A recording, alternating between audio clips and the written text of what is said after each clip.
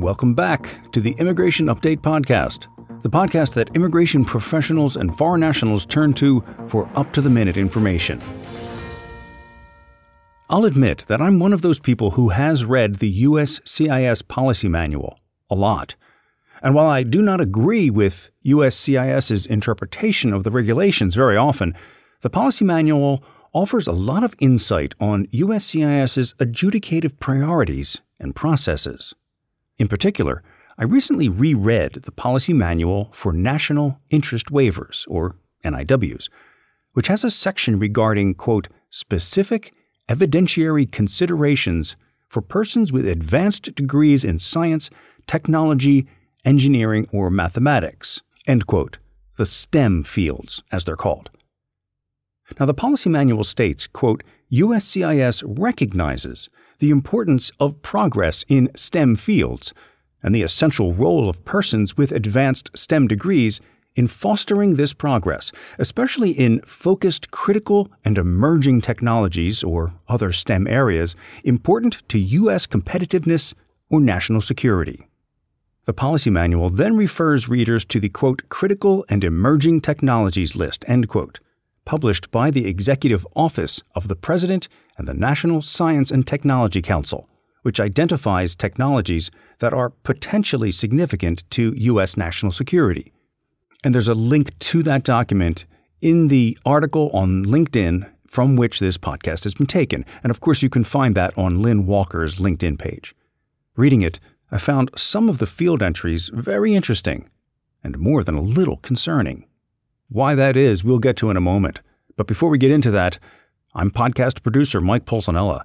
As always, I want to mention that this episode of the podcast comes from an article that was written by immigration partner Lin Walker. The article appears in full on her LinkedIn page, including links to relevant documents like the policy manual I mentioned in the introduction, along with many other articles of interest to the immigration law community and some fun stuff too. I highly recommend you check out her feed and follow.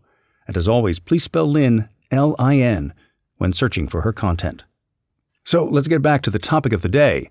And again, I will be speaking in the first person, but remember, these are Lin's words, not mine. So as I said, I found some of the field entries in the Critical and Emerging Technologies list published by the Executive Office of the President and the National Science and Technology Council very interesting. And let's see if you can see the problem with these fields before I reveal my concerns. So the first one they mention is edge computing. Now, I'm sorry, even though I've been an immigration attorney for 25 years, that's a little too new for me. I had to look this one up. The next is full authority digital engine control, hot section manufacturing, and associated technologies. I had to look this one up too. The next is chemical or biological weapons and emerging pathogens detection and characterization. Wow, that's a scary one. Then there's engineering of viral and viral delivery systems. Another scary one. Laser high-power microwaves and particle beams. That's cool. And cryogenic fluid management, which is super cool. Literally. But here's the thing. What I found most interesting about this list is that many of the fields mentioned would absolutely not be open to non-immigrants, particularly for research and development, because they would not be able to obtain the required security clearance. For example, most, if not all, research into chemical and biological weapons detection and characterization requires U.S. citizenship for security clearance.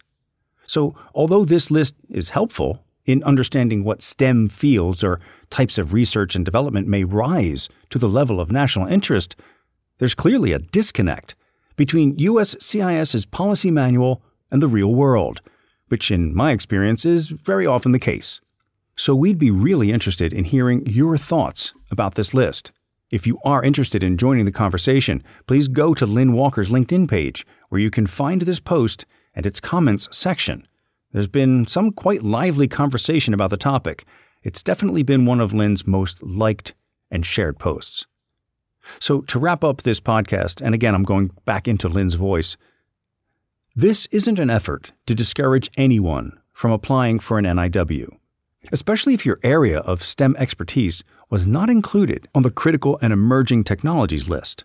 This podcast is just a call for you to take care in using these published materials that were not created with the input or guidance of immigration attorneys and not based in the reality of the STEM field. The vast majority of the NIWs I have successfully represented are not even included on this list. Thanks for listening to the Immigration Update Podcast with attorney Lin Walker. We'll be back next week with more breaking news of interest to the immigration law community. If you like what you hear, please follow, rate, and review the podcast. It really helps us grow. If you'd like to suggest a topic for our podcast or have any questions about your particular business immigration situation, please contact Lin at lwalker@minor.com. That's lwalker@meyner.com.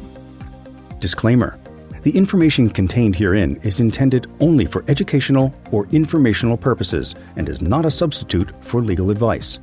Further, listening to this podcast in no way establishes an attorney-client relationship between you and Minor & Landis LLP.